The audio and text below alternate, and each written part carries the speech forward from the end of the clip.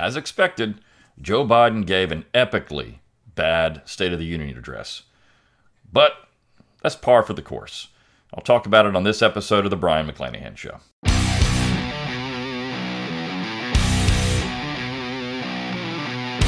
It's time to think locally and act locally.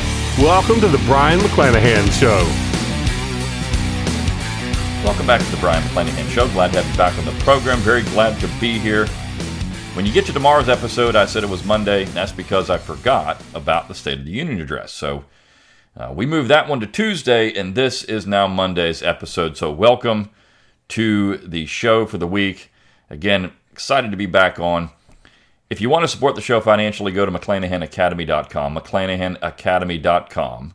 You can enroll free of charge, get your free class, 10 Myths of American History, then purchase classes like you could purchase a class on the American presidents, which I'm going to talk about today.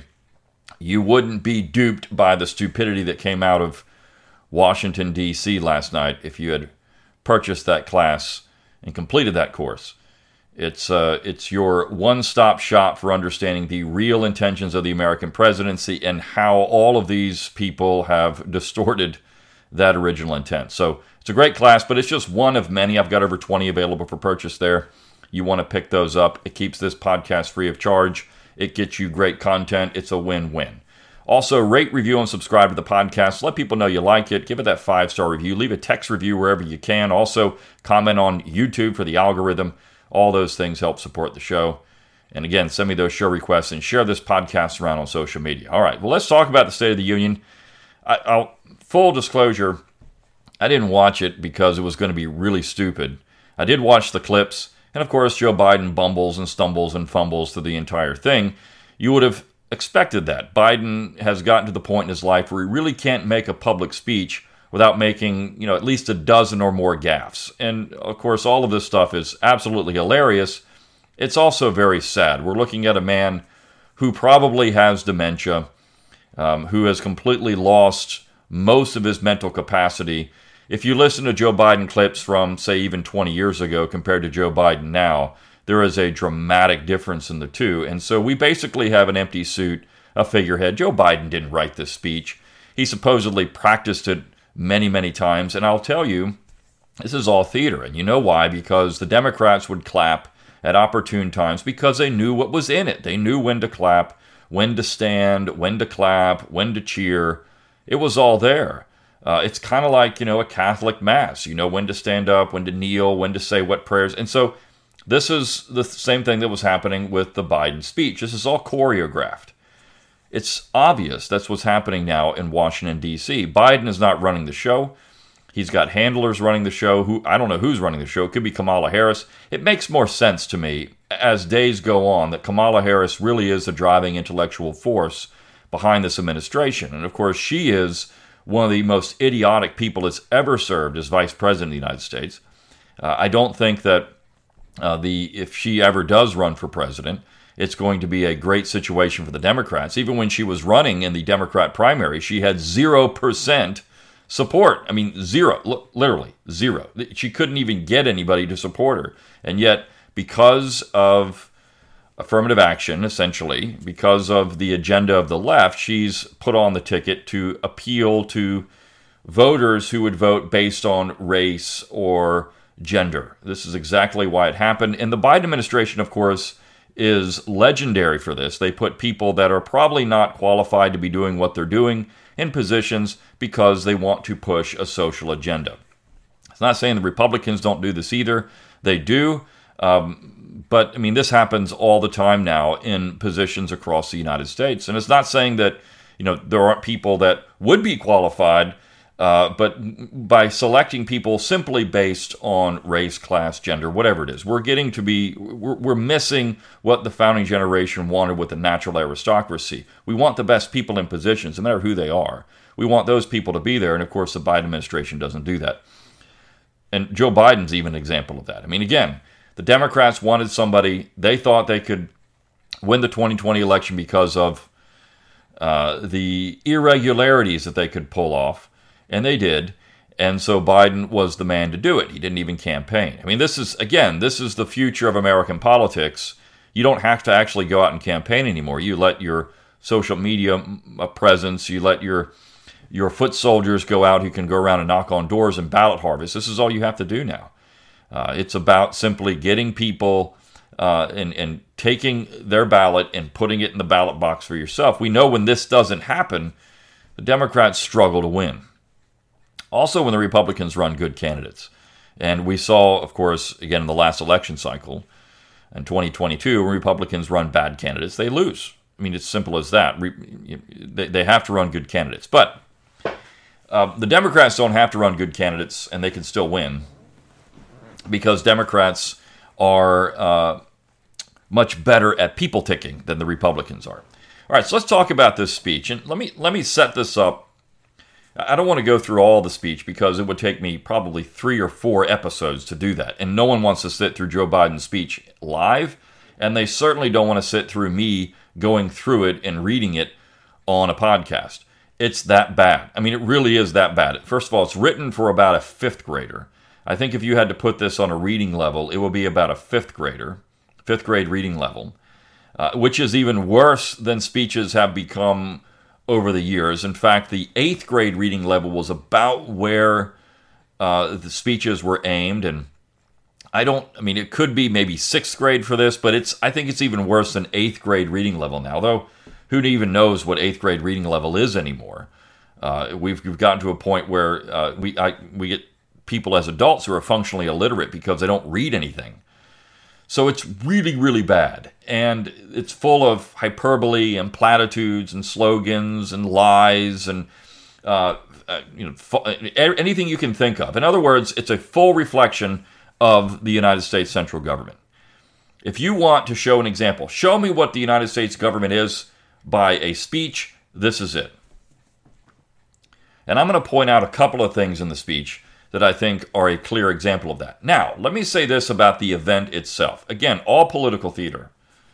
That's all we had here was political theater. And the fascinating thing for me was that this was the first time, I think, in all of the State of the Union addresses that I've seen, and all the State of the Union addresses, of course, that I've read about, where you really had Wilson's vision fully explored. What is that? Well, when the State of the Union address was first delivered, Washington and Adams actually delivered it in person. They went down to the Congress and they delivered the State of the Union address. Jefferson thought that smacked too much of monarchy, and so he submitted a written message. And so Jefferson, going back to the original intent, I mean, look, Washington and Adams, I would take either one of those people as president now every single day of the week. I'd even take Alexander Hamilton over the nonsense we have in D.C. now. But Washington, I love George Washington. Let me say this. I love George Washington. Washington made mistakes as president. That was one of them. Actually going to the Congress and delivering the State of the Union address, because it did smack of monarchy. It's like the president was acting like George III and requiring Congress to have his attention and going to the Congress to issue the State of the Union address. Adams, of course, followed suit. But then Jefferson said, look, the original intent was we're not going to have a monarchy. We're not going to have an aristocracy. We're not going to do that. I'm going to submit the message to Congress. They can read it if they want. If they don't want, they don't have to. I've done my constitutional duty to make recommendations to let the Congress know, or the United States know, the state of the country on a regular basis. I've done that. I've fulfilled my duty. And so that very Republican stamp on the presidency was applied all the way up to the Woodrow Wilson administration. So you're talking about over 100 years. Jefferson in 1801, or I guess 1802 is his first State of the Union address, issues this in a written form, and then Congress reads it. So from 1802 until 1913, we had, or 1914 I should say, 112 years, we had a written State of the Union address. That all changed with Woodrow Wilson. Woodrow Wilson was a political scientist by training. He had written a book on the Constitution, on government. And Wilson thought the Congress and the presidency should be more in lockstep. Now, what's interesting about that is Wilson, as a younger man, had actually been a Cleveland Democrat, meaning he believed in a much more limited central government, sound money, a very Jeffersonian position. But after he received his PhD and then was president of Princeton, of course, governor of New Jersey. Wilson became much more interested in the progressive movement and nationalization of power. And one of the things he thought an improvement, an innovation, would be for the president to go down to the Congress for the State of the Union and act like a prime minister. Now, if you've ever watched the legislative debates in Great Britain when the Parliament meets, you see that the Speaker of the House of Commons is there in person weekly to talk about the State of the Union. I mean, this is what he does, or he or she. This is what they do. And so the members of Parliament have a chance to grill this person, to ask questions, to make noise, and it's a lot of fun to watch this. That State of the Union address was the first time I could say that that was just like, in some ways, a session of Parliament. Because for the first time, the Republicans, or the opposition, the Democrats have not really done this as much, but the opposition actually made some noise when Joe Biden said ridiculously stupid things. Now, they could have done it the entire speech. They didn't, but they did laugh at him. They laughed at him a couple of times, and you could visibly see it and hear it in the clips. They called him out. They called him a liar. They made a lot of noise. Oh, they did just what the opposition typically does when the prime minister in Great Britain goes to the Parliament, goes to the House, and says, this is what's going on, and they make all this noise. It was more like a session of Parliament than what we've seen at any time in American history when we get to the State of the Union. I mean, it really was. So I think in that way, Wilson's dream of a parliamentarian system was fully realized here in 2023. We finally have it. And if you look at this speech, it's full of legislative agenda. Now again, if you go back to the founding generation, the executive branch was not supposed to do anything that was legislative or judicial in nature. This is something, this kind of phrasing was used. Now that doesn't appear in the Constitution itself, but these kind of terms were thrown around, of course, in Philadelphia and also during the ratification process. If you look at Thomas Jefferson's original draft of a Virginia Constitution, that is there, not anything legislative or judicial in nature. Because they didn't want the president to be chief legislator. They didn't want a legislator in chief. Now, they understood that the president would have a role in the legislative process because the president does have a veto power. That's there, and this is where Biden openly talked about it. If you send me any legislation, I'll veto it. When he does all that, it was hilarious. That's when you knew everything was scripted. There was one particular line, and he was trying to say prescription drugs, but he said, if the Congress sends me anything with drugs, I'll veto it. And of course, Kamala Harris immediately stands up and claps because she knew what the line was supposed to be, and that was her appointed time to stand up and clap, and the Democrats then would follow suit. This was all political theater. It's embarrassing, really, when you think about it. It's embarrassing. Our entire system now is an embarrassment.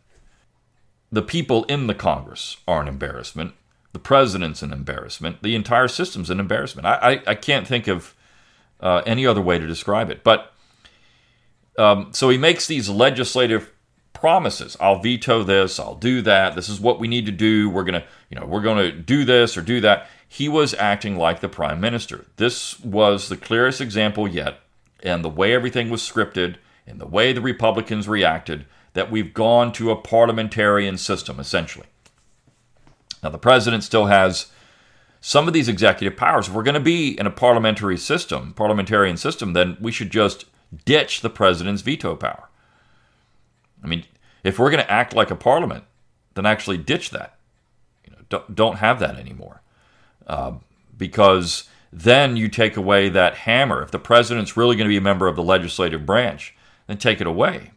You see, the president having that veto was supposed to be there to protect against unconstitutional legislation. Now, I'm actually going to read a line where Biden says the right thing in terms of the Constitution. But he's doing it not because of that, and he doesn't explain it that way.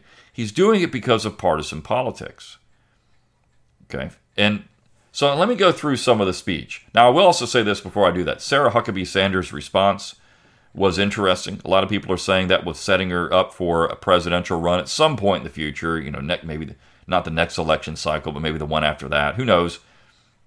The speech had some pretty good zingers in it, few good one-liners, but in terms of delivery, it was really bad. We're grasping for anything if you're looking for an opposition that somehow Sarah Huckabee Sanders' speech was good. It wasn't very good at all. Again, some good one-liners, and a good speechwriter can do that for you, but her delivery was awful.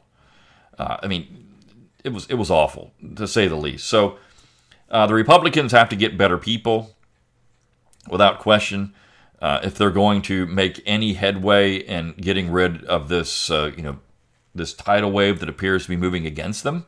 They've got to do better with candidate selection. They've got to do better with people to deliver some of these canned speeches that have, again, great zingers, great one-liners, but they have to be better. And of course, the Democrats know who their audience is, and so their canned speeches, which are written for a 5th or 6th grader, are always going to be bad too. So let me get into the speech because it was, or parts of it, because it was just ridiculously bad.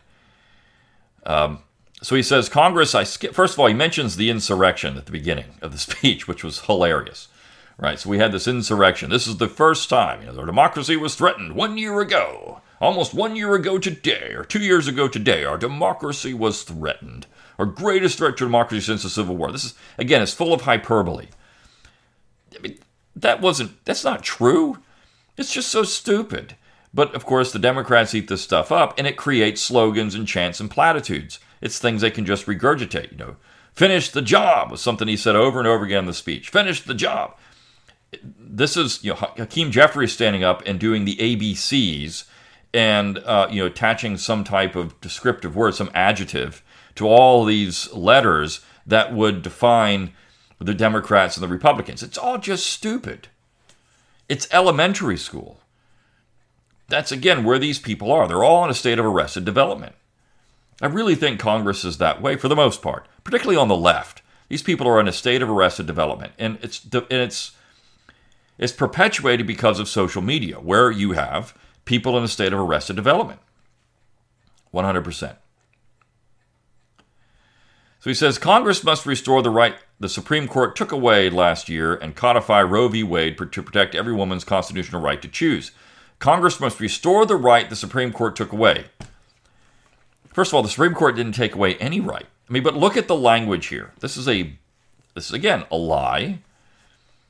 It's a half-truth, which is a half-lie. The Supreme Court did overturn Roe v. Wade, but they didn't take away any rights. There was no constitutional right to choose. That wasn't a constitutional thing at all. In fact, even lefties argued that the Supreme Court did a very bad job in Roe v. Wade of pointing out the legal justification for what they were doing. It was a mess of a decision, and there was no right, there was no constitutional right that was taken away. He says, the Vice President and I are doing everything we can to protect access to reproductive health care and safeguard patient privacy. What does that have to do with the topic? It's not patient privacy or reproductive health care. It's not health care that we're talking about here. It's not patient privacy either. But already more than a dozen states are enforcing extreme abortion. Well, that's because extreme abortion bans. That's because the states are constitutionally allowed to do this. It's called federalism, and there's nothing in the Constitution that allows the general government to legislate one way or the other on this issue, and all the Supreme Court did was simply reaffirm that. They handed this issue back to the states where it belongs to begin with.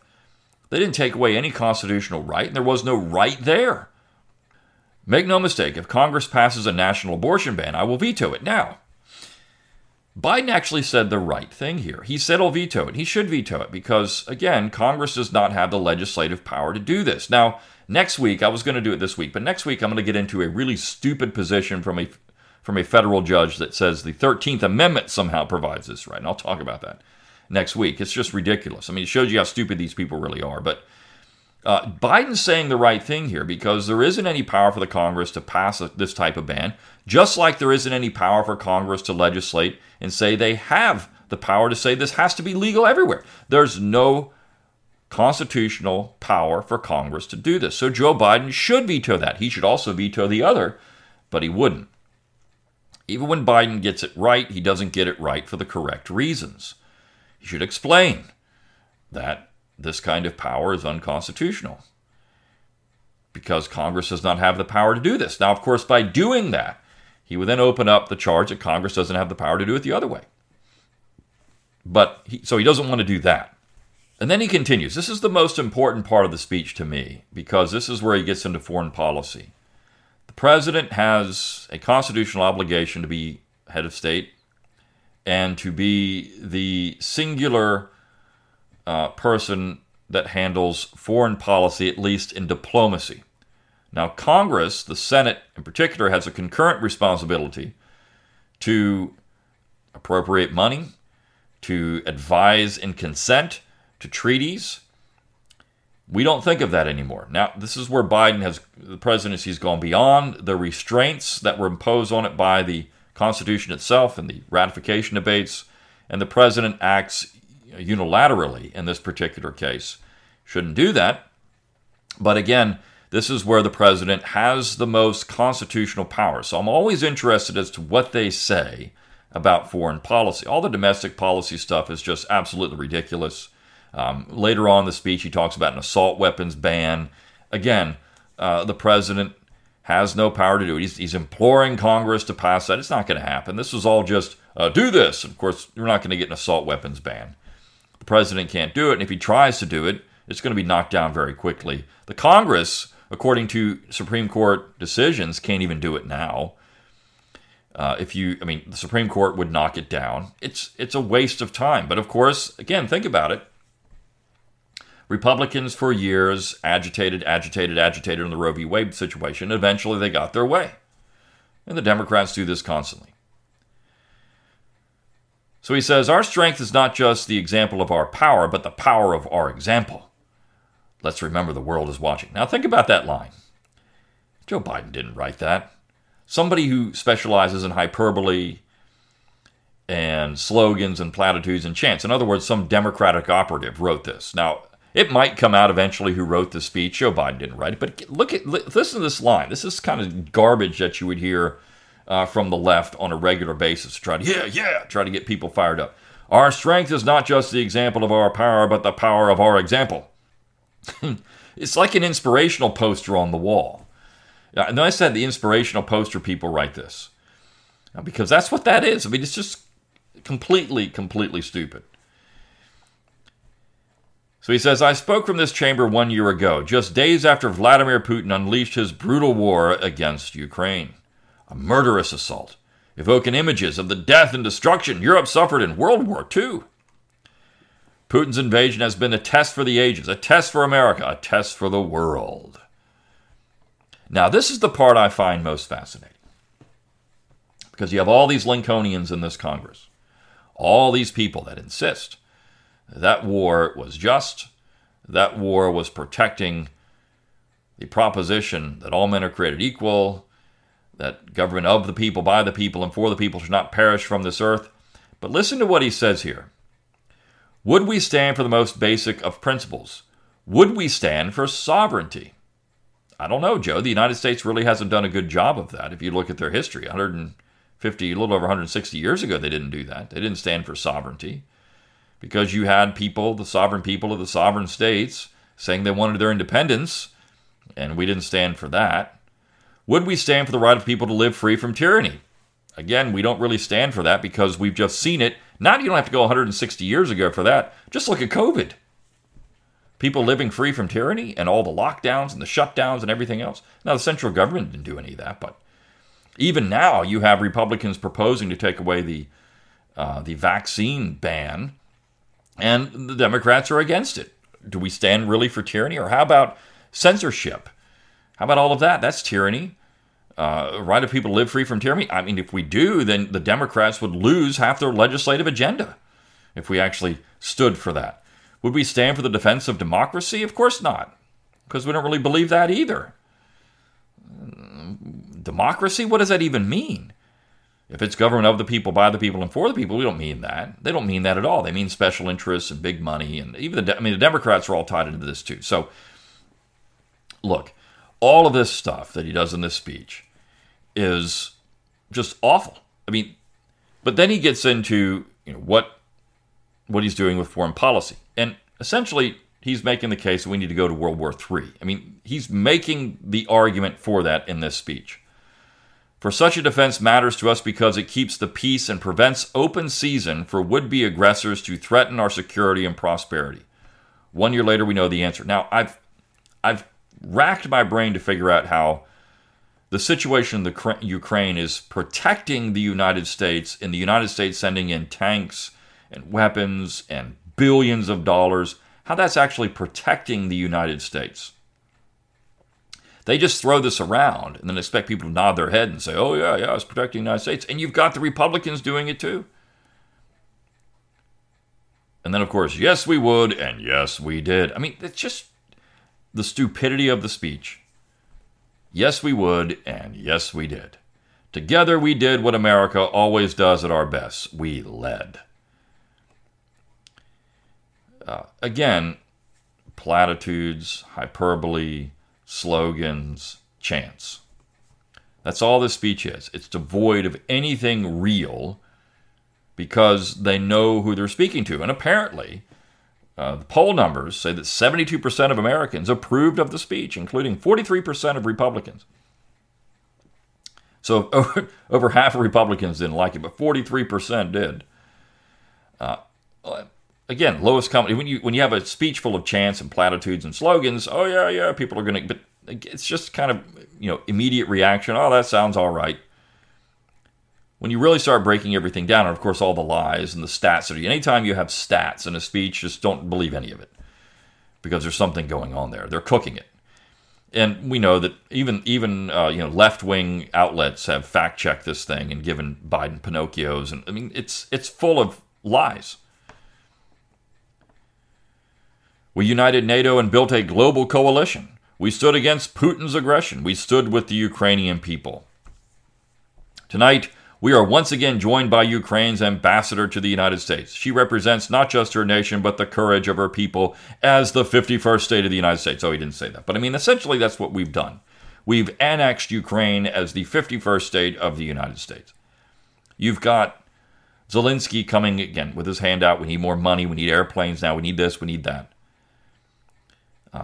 And it's embarrassing that the United States is just bending over for this, rolling over and none of this should be happening. Ukraine should defend itself. And that's that. And if Ukraine can't do it, then Ukraine can't do it. It's not our fight. It's not our war. And to say that this is, World War II all over again, situations are different every single time. There is no repetition in history. We have similar people doing similar things in similar situations, but no repetition. And every situation is different. Similar, which means it's still different. Ambassador, America is united in our support for your country. We will stand with you as long as it takes. Again, what is he doing there? He's making a foreign policy statement to the Congress when Congress has a concurrent responsibility in that statement. Now, the Republicans aren't going to back down from that. They're going to support that 100%. Most of the Republicans. But this shows you how the presidency has gone way off the rails from where it was when Washington and Jefferson insisted that the United States would not get involved in any entangling alliances. We've done a complete 180. Now we're involved in an entangling alliance that could get the United States in World War III. It's dangerous. For the president to stand there and make that kind of statement is dangerous. Without any congressional oversight. He's just telling Congress. He's dictating to Congress, this is what we're going to do. Our nation is working for more freedom, more dignity, and more peace, not just in Europe, but everywhere. Really? I don't know. I wouldn't say that. More freedom? No. More peace? Absolutely not. More peace? This is like, we're going to war for peace. This is Orwellian. It really is. It's the book I showed on social media about Lincoln. It's War for Peace. It's Lincoln's fight for peace. This is Orwellian. We live in an Orwellian world that's completely idiotic. And the speech that Biden gives here is a beautiful example of that. Now, again, this is the one part I wanted to focus on. I don't want to spend more than 30 minutes on this speech because you can go out and read it yourself. It's really bad. But it shows you where we are in the United States now with the prime minister president, with executive power, with congressional power, and all the things that have just simply gone away, with the level of intellect and public discourse. It shows all of those things. This is to me is the best example of how stupid the United States government has become. Better than anything that has ever been done before. Better than Biden's last speech. Better than Trump's time. Obama. Any of it. This is the high point so far of American stupidity and American bad government. I'll see you tomorrow on the Brian McClanahan Show. See you then.